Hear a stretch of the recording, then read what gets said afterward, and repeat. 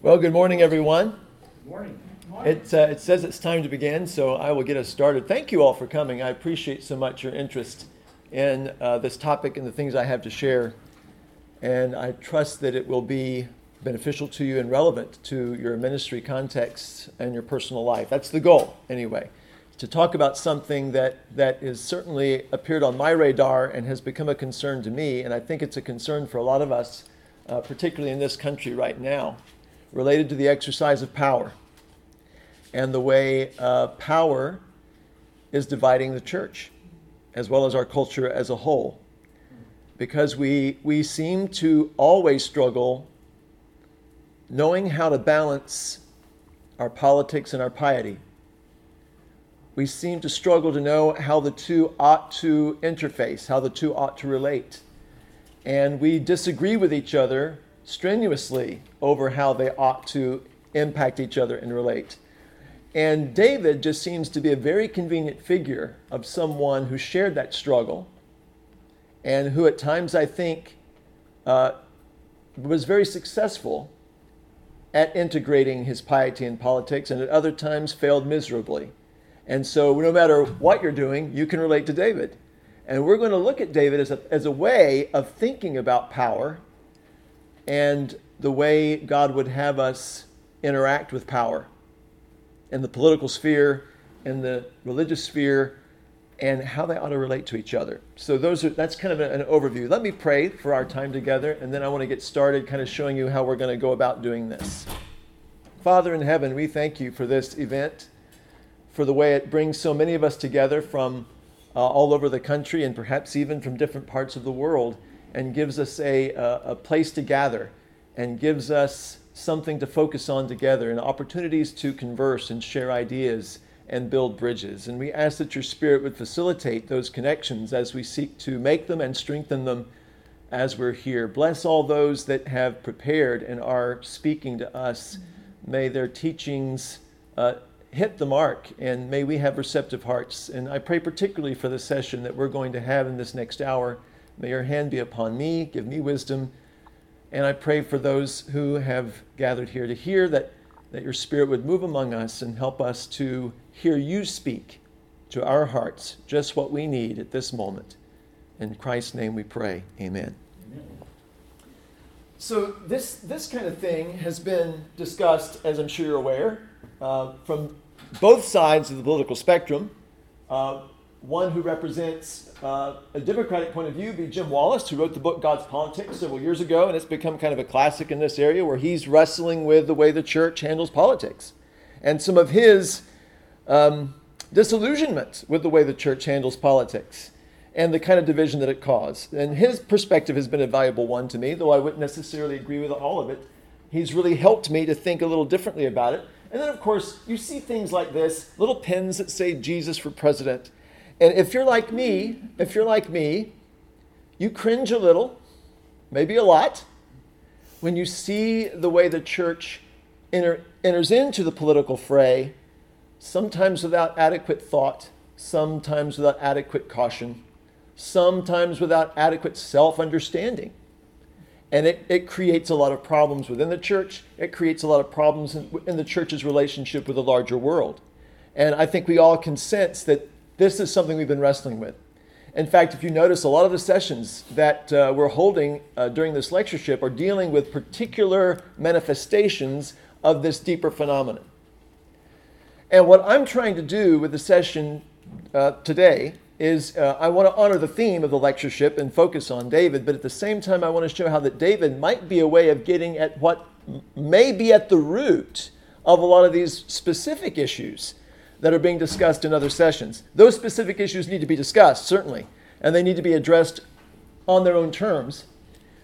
But sometimes I wonder if those aren't really parts of a more systemic problem, and that if we understood the root issues, it might facilitate our addressing the symptoms. So that's kind of the attempt today. I think David can help us do that.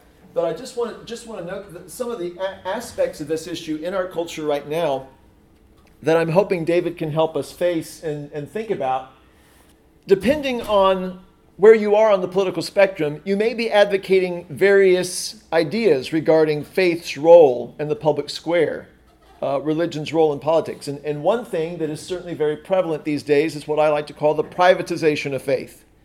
It's this idea that keep your faith out of it. Let your faith is your own business. Don't let faith affect your public policy. Don't let faith affect the way you vote. All right? So y'all are familiar with this point of view, right? So that's out there. So that's one way that people try to handle this difficulty, this delicate balance. Of course, on the opposite side of the spectrum, you have what I might call the politicization of faith, where faith itself becomes primarily political. It's primarily about being political. Discipleship of Jesus is measured primarily in terms of activism and weighing in on social issues and having those wretched posts on social media, right? Where you express your views and you take on the world, okay? That's another approach that people have taken. The Constantinian model. Are y'all familiar with this idea of the Constantinian model? It's where church and state have just become so merged that they're practically one. Right? The idea of a Christian state, statism, you might say, where the church seeks to hold the reins of political power. Right? And this model is still alive and well, and it's still being practiced in sectors. It's still advocated within our own country among some Christians, isn't it? This idea of restoring a Christian nation is not an uncommon thing, or getting back to our Judeo-Christian roots, right? And using the fact that there are, I think undeniably, Judeo-Christian foundations to our country, but using that as a basis for a kind of Constantinian model, all right? And I think there's a lot of us that would pause about that and would have difficulty embracing that. On the other extreme, there's what you might call the Anabaptist model, which is basically non-participation. Right? This is, we are not of this world. Our citizenship is in heaven. And for those reasons, we have no business mixing it up with worldly power. We have no business interjecting ourselves into the world's skirmishes about how it conducts its ungodly and secular affairs. Right? But I think a lot of us would not feel exactly comfortable with that either, because it seems like any legitimate enterprise is one in which Christians ought to be able to engage, that in the interest of being salt and light, every legitimate endeavor is one in which Christ needs to exert his sovereignty and influence, and he does that, of course, through his people. So you can see none of these are entirely satisfying, are they? I mean, I think we have something to learn from each of them, but in the way that they currently manifest themselves and the way they are absolutized, I think we all have a certain justification in being hesitant to embrace any of these models as the answer. And so we have to ask ourselves some difficult questions. It seems clear from all these different points of view that there seems to be some sense that our faith should somehow inform every aspect of our lives, including our politics. But we seem to struggle particularly in this area with how exactly should faith can inform our politics. How should that happen in a way that is healthy, both for our politics and for our faith? And then the question, what is the proper relationship between public service or participation in politics and government and the believer's allegiance to the kingdom of God? Because that's the bigger question, right? I mean, I think we would all agree here that yes, our allegiance is first and foremost to the kingdom of God. Right? I have to be more concerned about the global spread of the kingdom than I am about America's stability. I simply have to be. Because America is not going to remain forever and the kingdom of God will. Right? That's just that. We just need to come to terms with that fact. America, like every other power, is a worldly power. God has a purpose for it, but that time will come to an end and it will be replaced by another, or Christ will come. Either way. But either way, this is a limited exercise of power, right? And then it's going to be eclipsed by the kingdom of God, just as we read all over the scriptures is eventually to happen. But certainly the kingdom of God, our citizenship in the kingdom of God, does not preclude a salutary presence and participation in this world. Isn't that right? Just as Jesus said, give to Caesar what is Caesar's, right? He indicated that there's an important way to witness in this world as good citizens of the place God placed you. But never does that citizenship, no pun intended here, trump your citizenship in heaven, right? Okay.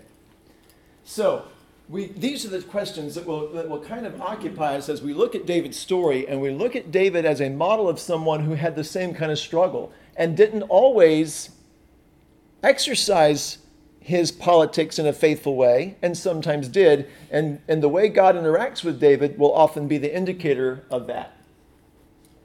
Eugene Peterson, who has now gone on to be with the Lord, as many of you are aware, this past year he passed away, but someone that has deeply impacted me. A lot of his books and his writings have been influential for a lot of us, but he said something in a book he wrote years ago, it's his little book on Revelation called Reverse Thunder. I don't know how many of you are familiar with it.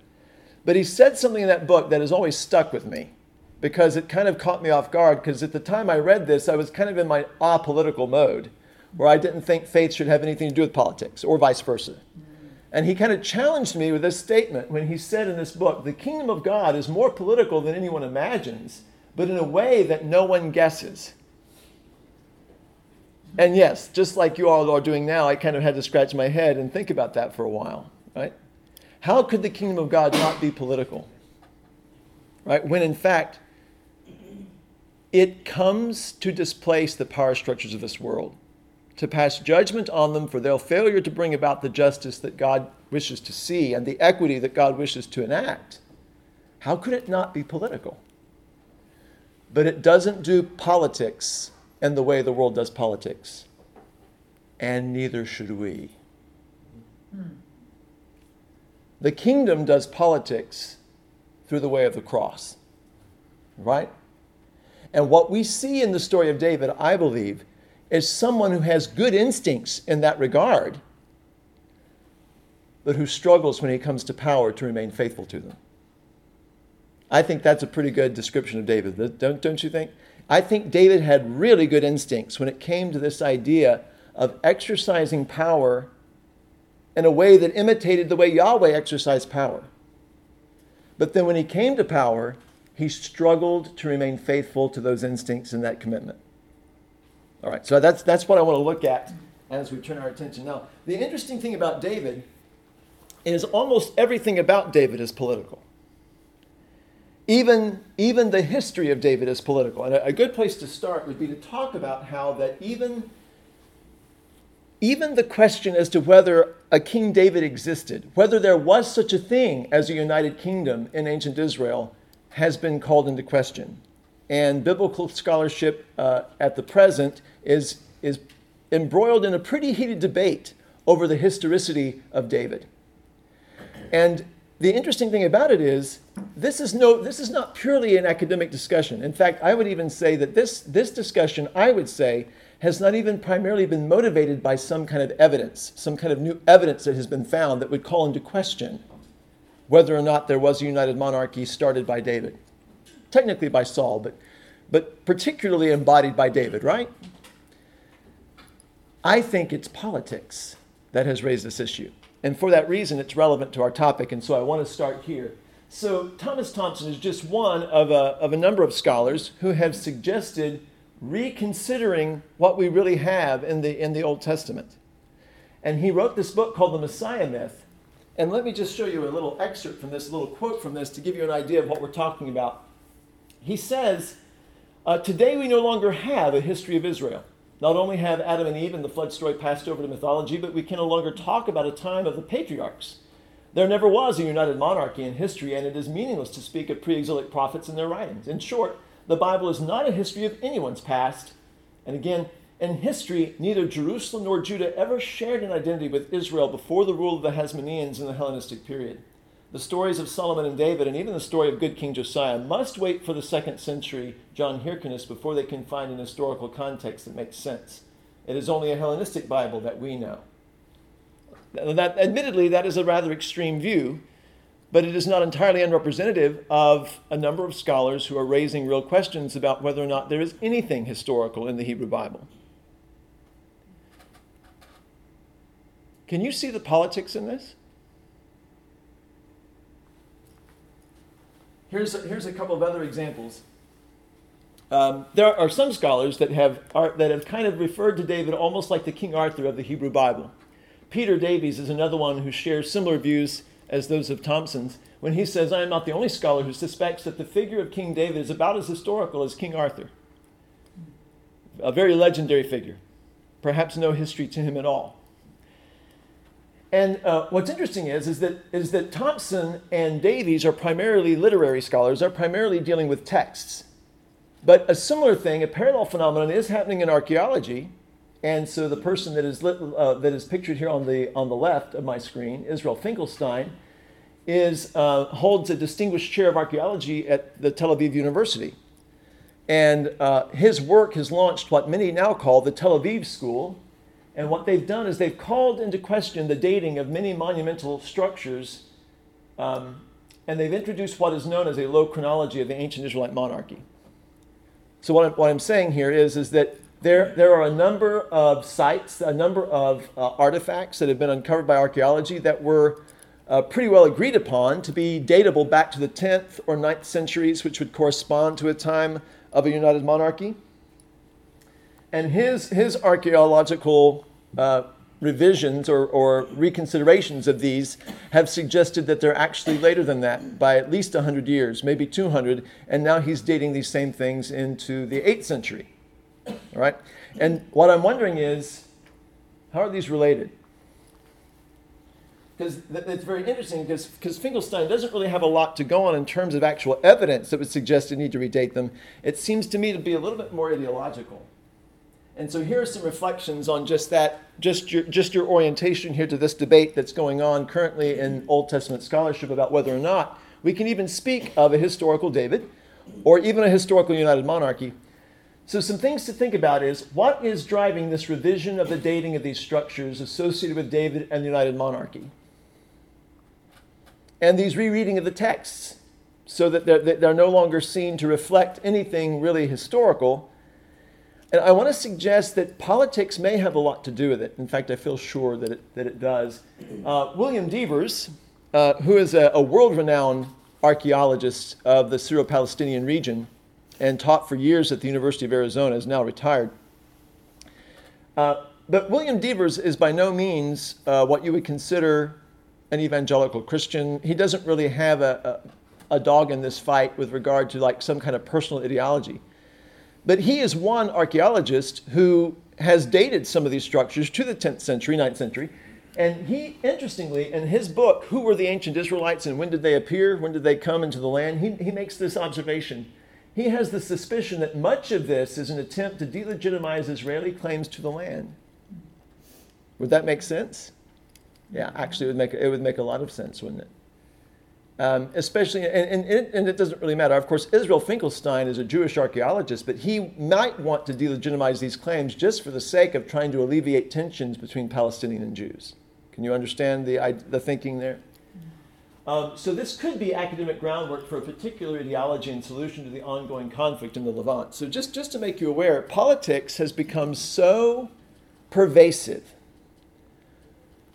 Political ideologies and political allegiances have become so primary for people, so important, that it seems to overshadow all else, and it seems to affect all else, even our scholarship.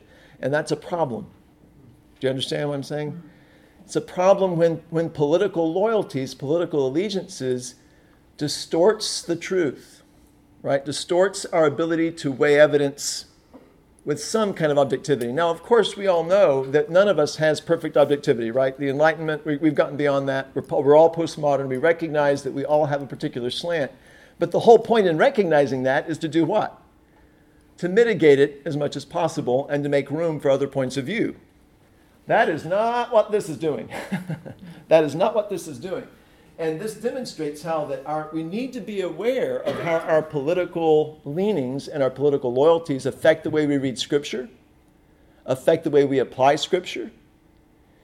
And this self-awareness is an important spiritual exercise that allows the Spirit to run our spiritual development and our Christian lives rather than our politics. I don't know about you, but I want the Holy Spirit to be in charge of my spiritual maturation and development, not my politics. Right?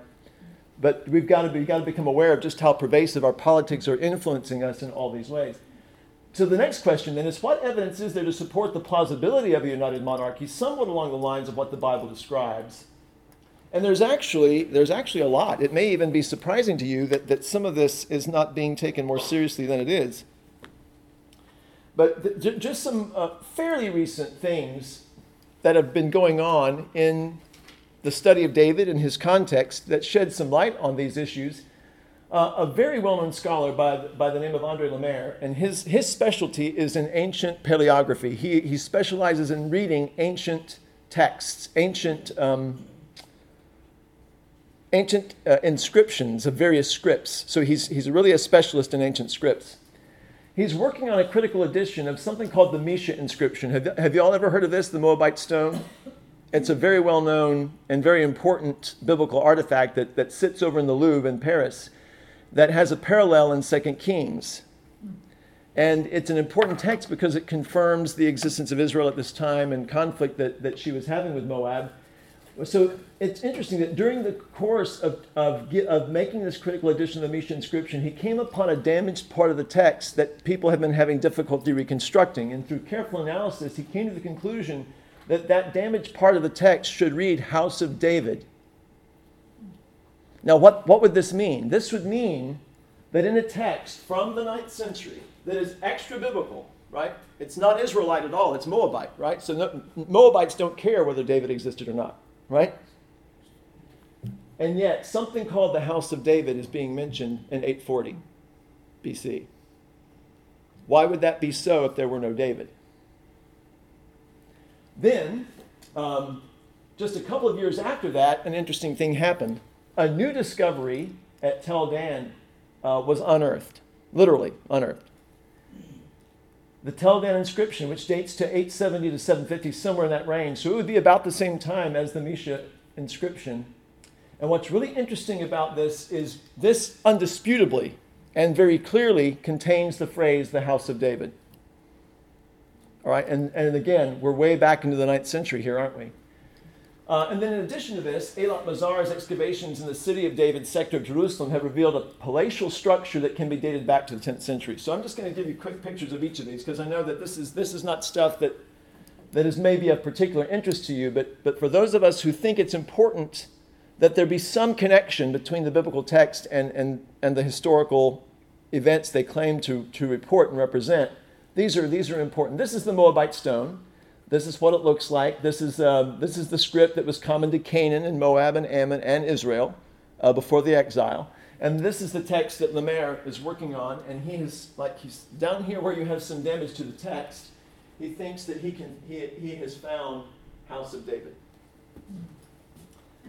And then, and boy, this guy's a top. Everybody agrees Andre Lemaire is the best when it comes to reading scripts. So I'm not going to disagree with him. If he says it says the House of David, then I think it says the House of David. It says Beit David. It says Beit David. That's what it says. Here is the Tel Dan inscription. And I will admit that it has been, I think they have penciled it in a little bit to make the writing clearer, but you can see very clearly in the section of the text that reads clearly Beit David is right here. And Beit is the Hebrew word for house. Beit. And this is what you have here, Beit David.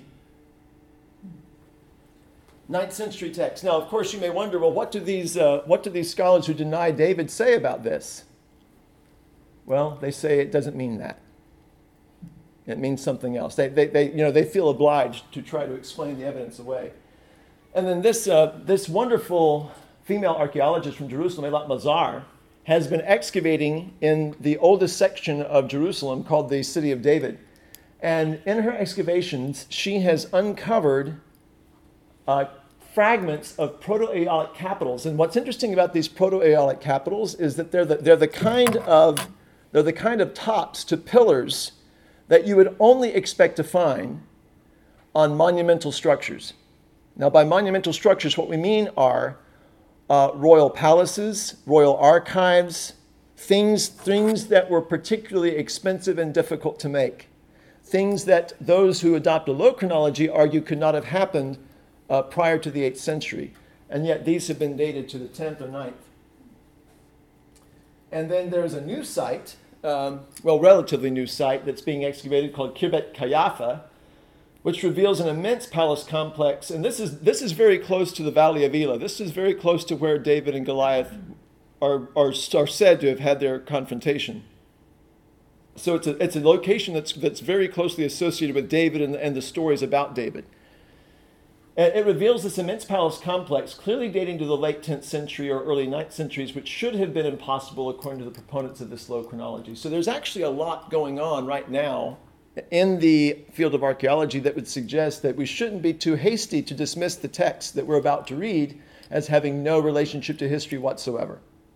Now, once again, we have to be clear that their relationship to history is not straightforward either. There is propaganda here. Anytime that you're talking about a political figure, anytime you're talking about a dynasty that you wish to uphold, that you wish to support, what's obviously going to enter into the reportage? Propaganda.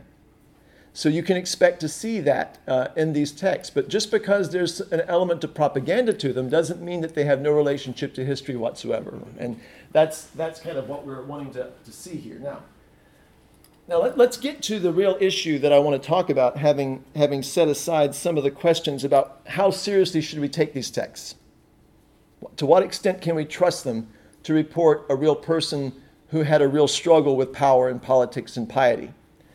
And I think we have shown that we can take them seriously, that we have good reason for reading them as representing something of a real past, of a real people, and a real leader that they looked up to and admired as being a kind of model for them about how to navigate this difficult terrain. And it can serve that for us as well. So as we acknowledge the possibility of some propaganda here, we also don't want to dismiss the historical value.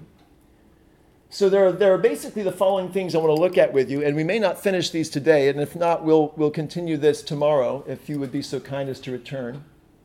But I want to talk about how David acquired power, how David exercised power, and how David abused power. And then finally talk a little bit about a paradox of power that you see in David's closing reflections on his deathbed as he's about to hand the kingdom over to Solomon in the speech that he gives to him in 1 Kings chapter 1. All of which give us a sense of some things that we can learn from him. But let's begin by talking about how David acquired power, because this is actually a fascinating development in the books of 1 and 2 Samuel. Now, David first comes to prominence in our story in 1 Samuel chapter 17, and Chris Smith did a marvelous job of opening this story up for us last night, if you were there to hear his keynote. But I want to talk about something that he didn't touch on, because it's actually not found directly in this text. But I want you to see something in the way David deals with the confrontation of the Philistines and Goliath that I think is very important and is crucial to understand with regard to how David viewed power. It does touch on something that Chris Smith said, but I want to make a slightly different point from it. In 1 Samuel chapter 17, verse 51, David, a Yahweh worshiper, is facing Goliath, a Philistine, a Dagon worshiper, and you must never forget this. Every battle, every confrontation in the ancient Near East was understood to be a reflection of a conflict between the gods. So when David faces Goliath, everybody involved understands that Yahweh is facing Dagon, right? Yahweh, represented by David, is coming into crucial spiritual battle with Dagon, represented by Goliath. Now, I want you to notice what transpires in this battle. David successfully knocks down Goliath, takes Goliath's sword from its sheath, and then decapitates Goliath.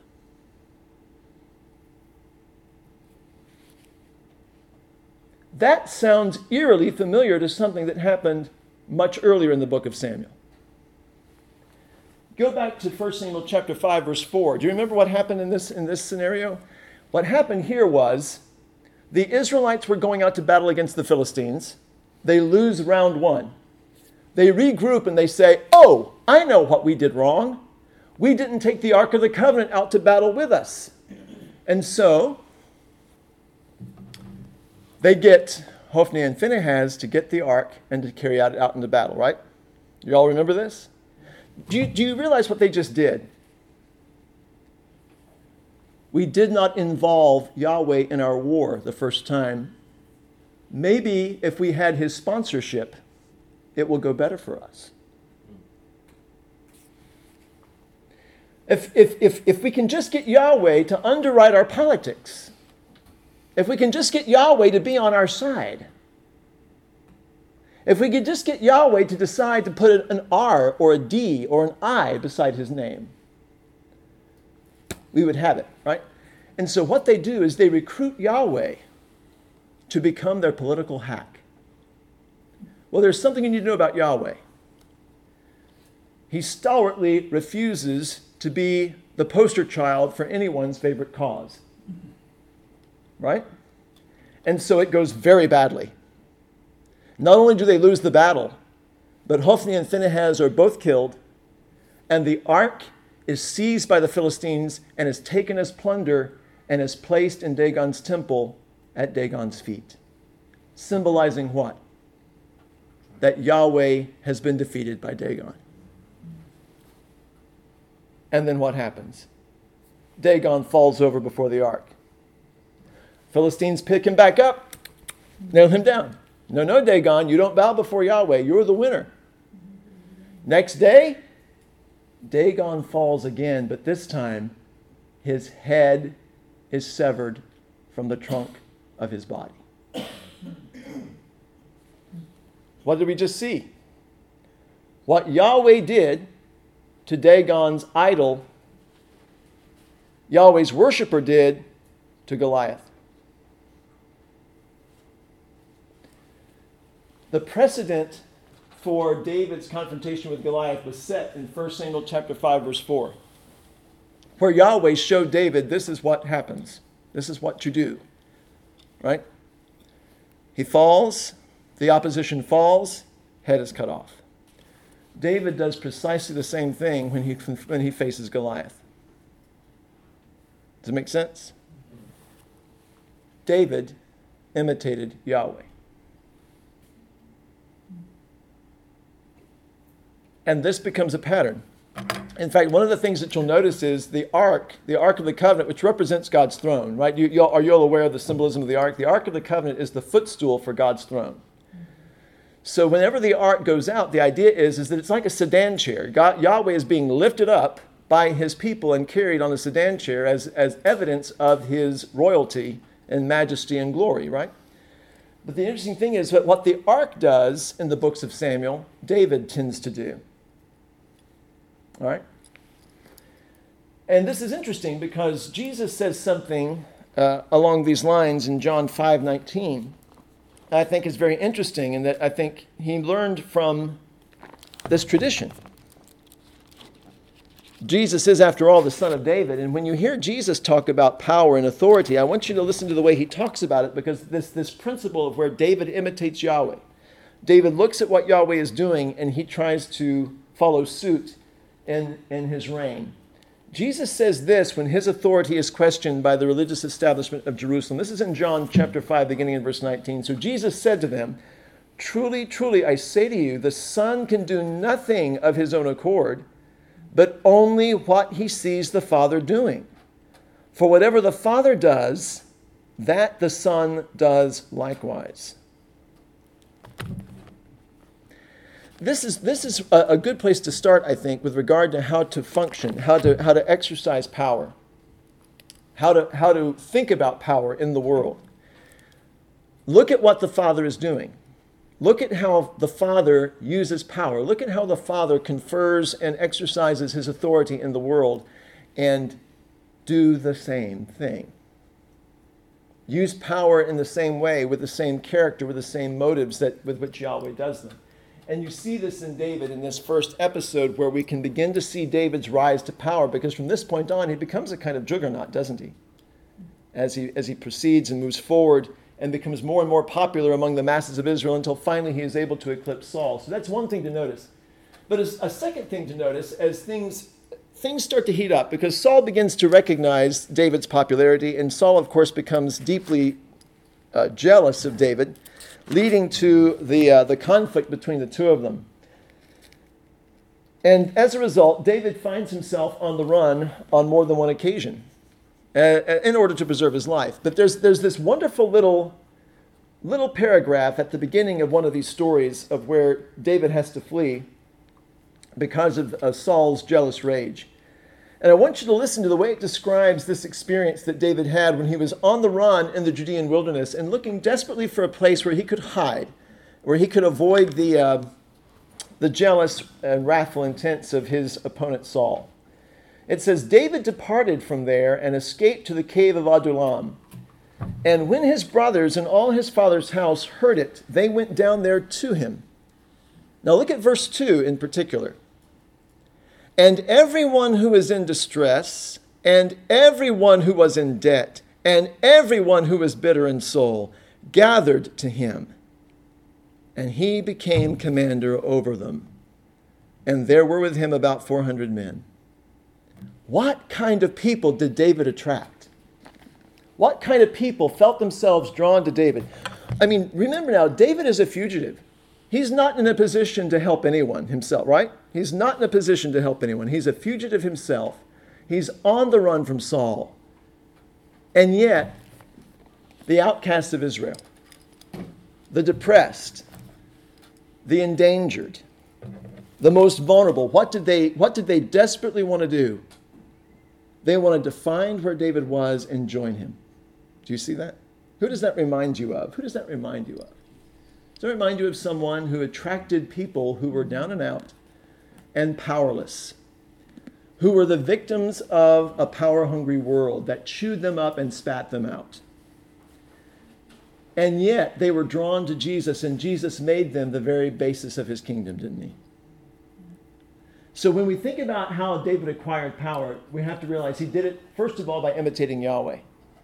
And because he imitated Yahweh, he became a shelter for the afflicted and a source of power for them. He empowered the afflicted because under David's leadership, what did these weak, powerless people become? A force to be reckoned with, a force that would eventually topple Saul's regime and replace it with David's. Do you see how all this is kind of working about? So we see in the development of Samuel that there's a very particular exercise of power. David is being portrayed as one who exercises power very differently than Saul does. And it's an exercise of power that, at least in the early stages of this story, are very pleasing to Yahweh and that Yahweh blesses. And it has these characteristics: imitation of Yahweh, sheltering of and empowering of the afflicted. But then there's this also. A couple of chapters later, we have this interesting situation where Saul is pursuing David, and Saul makes a strategical error and places himself in a vulnerable spot that David easily could have exploited in order to eliminate Saul's competition and certainly expedite his rise to the throne. You all know the story I'm talking about. This happens on more than one occasion, but this is the first of these here in 24. It's actually interesting. The first of these occurs in chapter 24. The second of these occurs in chapter 26. Guess what we have in between these two chapters? So Saul could have been killed by David in chapter 24, and then Saul could have been killed by David in chapter 26. And in neither of those cases does David take that opportunity to dispose of his enemy, right? In the middle of that is chapter 25, of course, which is about Nabal. Do you remember Nabal? Nabal is the surly man that insults David and that David is about to kill, and then his wife Abigail comes out and talks David out of it, and David lets his enemy live. See a connection there? There's a triad of stories here about David doing what? Sparing the life of an enemy. Right? And this is David's rationale, at least with regard to Saul. In 1 Samuel chapter 24, verse 6, his enemy, let me start reading a little bit earlier here. Let's start in verse 4. This is 1 Samuel 24, beginning in verse 4. It says, "And the men of David said to him, 'Here is the day of which Yahweh said to you, Behold, I will give your enemy into your hand, and you shall do to him as it shall seem good to you.' Then David arose and stealthily cut off a corner of Saul's robe. And afterward David's heart struck him because he had cut off a corner of Saul's robe. And he said to his men, 'Yahweh forbid that I should do this thing to my Lord. Yahweh's anointed, to put out my hand against him, seeing he is Yahweh's anointed. And then, of course, later in chapter 26, verse 23, he says the same thing again, even more emphatically and with more conviction. So, beginning in verse 21 of 1 Samuel 26, after the second occasion when David could have killed Saul and didn't, then Saul said, I have sinned. Return, my son David, for I will no more do you harm, because my life was precious in your eyes this day. Behold, I have acted foolishly and have made a great mistake. And David answered and said, Here is the spear, O king. Let one of the young men come over and take it. Yahweh rewards every man for his righteousness and his faithfulness, for Yahweh gave you into my hand today, and I would not put out my hand against Yahweh's anointed. So look at how David comes to power. David does not come to power by preempting Yahweh's right to rule through Saul. He waits. He waits for Yahweh to remove Saul rather than doing it himself. So David exemplifies a kind of restraint that you almost never see in the political realm, right? A kind of mercy for one's political enemy. Is that what we're seeing in our culture today? Mercy for one's political rival? Not at all. A tendency to regard them as real human beings with legitimate concerns, even if they have different ways of solving problems than you do? Not at all. And so what has happened here is we've forgotten that every human being has been created in the divine image. And therefore every human being is in some sense the anointed of God and someone against whom we should not raise our hand. Right? Particularly our enemies. Who does that remind you of? How do you treat your enemies?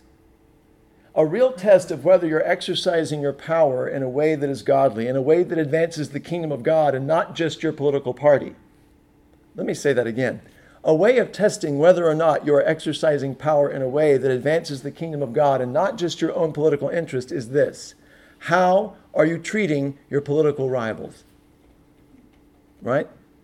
And so when we look at David treating his political rivals in this way, we see that David is at a point here where he is again imitating Yahweh, demonstrating the merciful exercise of power that is designed to accomplish what is the best outcome, the greatest good, not just for himself, but for the people over whom God has given him charge and their mission in the world. So that's an interesting picture there of how David acquires power. Now, the next thing to look at is how David exercised power. And there are two stories that are of interest here as we think about how David exercised power. Because always, when you're in a position of power, there's a great deal of stress involved, lots of difficult decisions.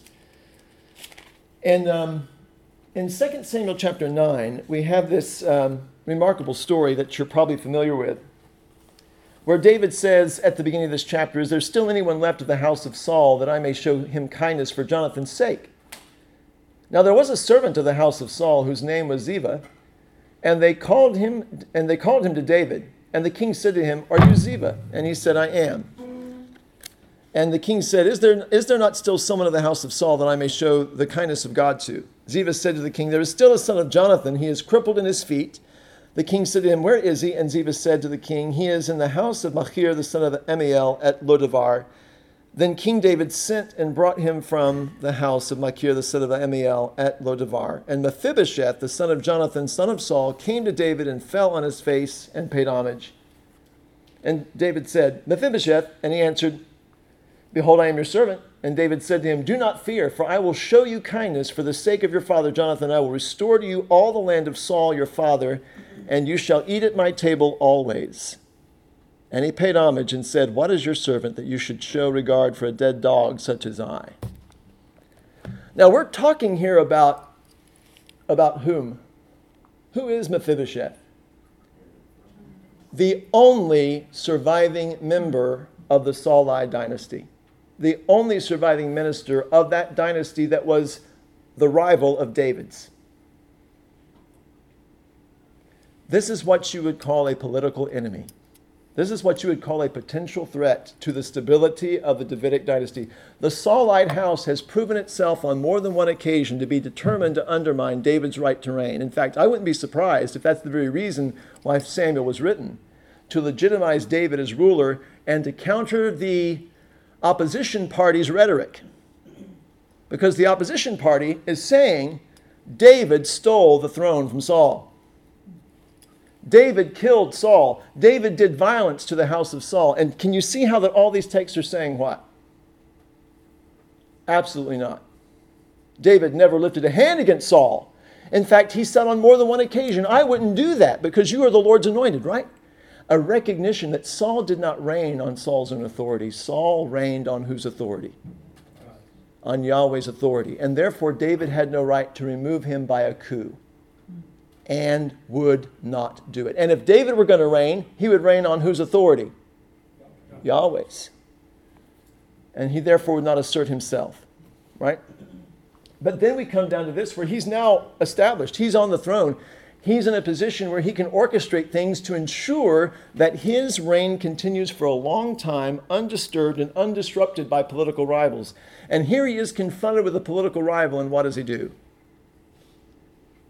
He restores to him the fortune due him from Saul's estate and says, there will be a seat for you at my table anytime you want. You're welcome to eat every meal at my table. Now, of course, one could say, aha, shrewd strategy. Keep your friends close and your enemies closer. And there may have been some of that to David, I won't deny it. But nonetheless, this is a kindness that David says he's showing not for those reasons, but for what reason?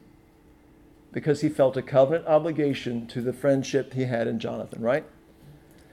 So just another interesting example of how David demonstrates what could be viewed as great integrity with regard to the exercise of his power, right? And he gives us a good model then to work on in that respect. And then David and Shimei in 2 Samuel chapter 16, when David is forced to flee Jerusalem, because Absalom has staged a coup. And as he's leaving Jerusalem in this humiliated state, to add insult to injury, another member of Saul's house, another relative of Saul, Shimei, is cursing David and throwing stones at him as he has to leave the city. And what happens here? Well, let's take a look at what David says when those accompanying him, those who remain loyal to him, suggest what they should do. When King David came to Bahurim, there came out a man of the family of the house of Saul, whose name was Shimei, the son of Gerah. And as he came, he cursed continually, and he threw stones at David and at all the servants of King David, and all the people and all the mighty men who were on his right hand and on his left. And Shimei said as he cursed, get out, you man of blood, you worthless man. Yahweh has avenged on you all the blood of the house of Saul, in whose place you have reigned, and Yahweh has given the kingdom into the hand of your son Absalom. See, your evil is on you, for you are a man of blood. Then Abishai, the son of Zeruiah, said to the king, why should this dead dog curse my lord the king? Let me go over and take off his head. But the king said, what have I to do with you, you sons of Zeruiah? If he is cursing because Yahweh has said to him, curse David, who then shall say, why have you done so? And David said to Abishai and to all his servants, listen, my own son seeks my life. How much more now may this Benjaminite? Leave him alone and let him curse, for Yahweh has told him to. It may be that Yahweh will look on the wrong done to me, and that Yahweh will repay me with good for his cursing today. What have I to do with you, son of Zeruiah? What does that sound like? Who does that remind you of? You remember that time when, in Luke 9, when he's on his way to Jerusalem and he's about to enter into a Samaritan village to seek lodging, and they refuse him? And James and John say, do you want us to call down fire on this city for their refusal? Right? Do you see how Jesus reflects the best of the David tradition, doesn't he? David reflects those moments Jesus reflects those moments as the son of David, that David demonstrated his willingness to concede power to God and to exercise power with only within the limits that Yahweh had allowed. and to imitate Yahweh in the exercise of that power. Then how David abused power? Well, this one's pretty obvious. This is the famous story, of course, of David's abuse of power. And, of course, David's abuse of power takes the form that it typically does in contemporary politics, and it usually has to do with sex. And, of course, you know the story. David takes advantage of Bathsheba. I don't know to what extent Bathsheba was a willing participant, but quite frankly, when you're the king, I don't think you have much choice. So it's fair to say that as a man in David's position, what was Bathsheba to do? So he takes advantage of her and then kills Uriah to cover it up. You know the story. And what's interesting about this is that when David engages in this treacherous act and he departs from his own standards of power, and we know that he does because when Nathan confronts him about it, David is caught in his own trap, right? His recognition of what should be done to a person who acts this way. But what's really important to realize here is that all this time, David has been operating off of a Deuteronomic ideal that I think we often forget about. Because back in Deuteronomy chapter 17,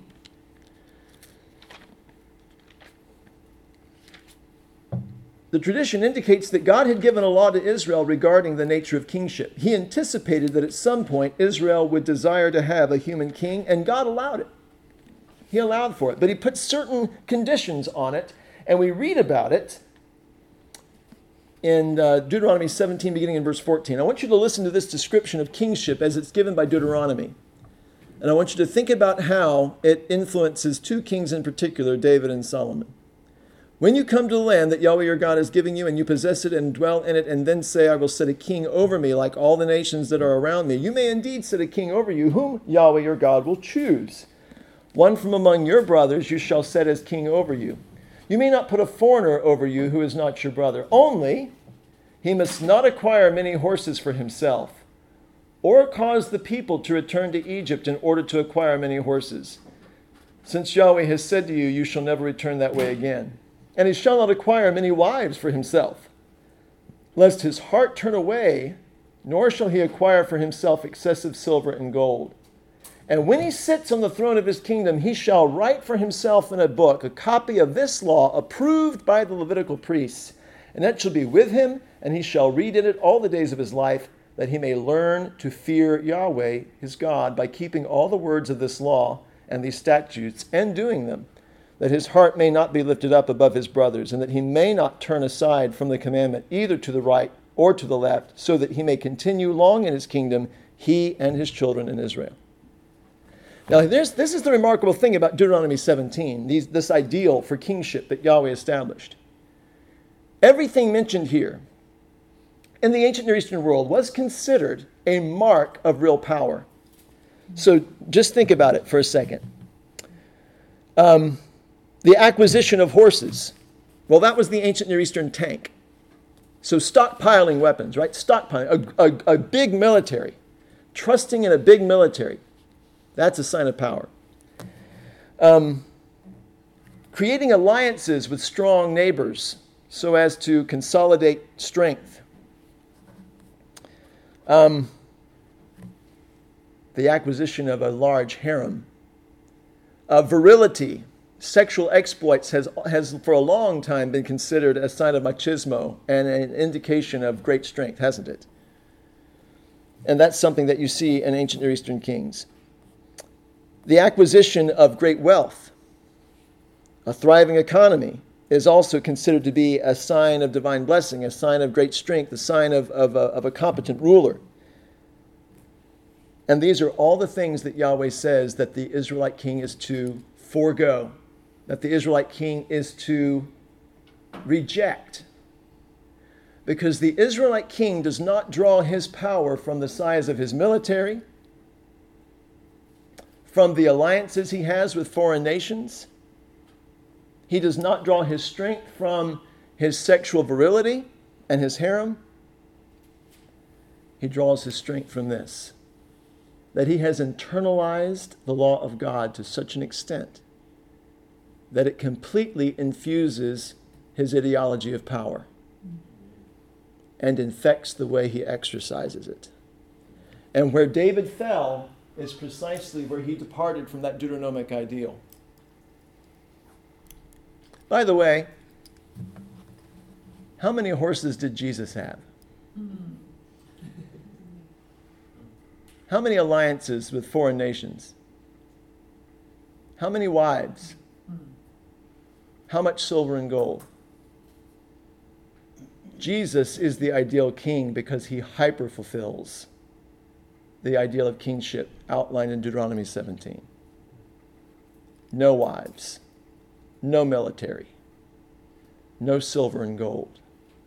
But let me tell you what Jesus had in spades: the law of God. So written on his heart that when he was tempted 3 times by the devil in the wilderness to abuse his power, Jesus responded each time with a quotation from a single book of the Bible. Would you care to guess what book that was? Deuteronomy.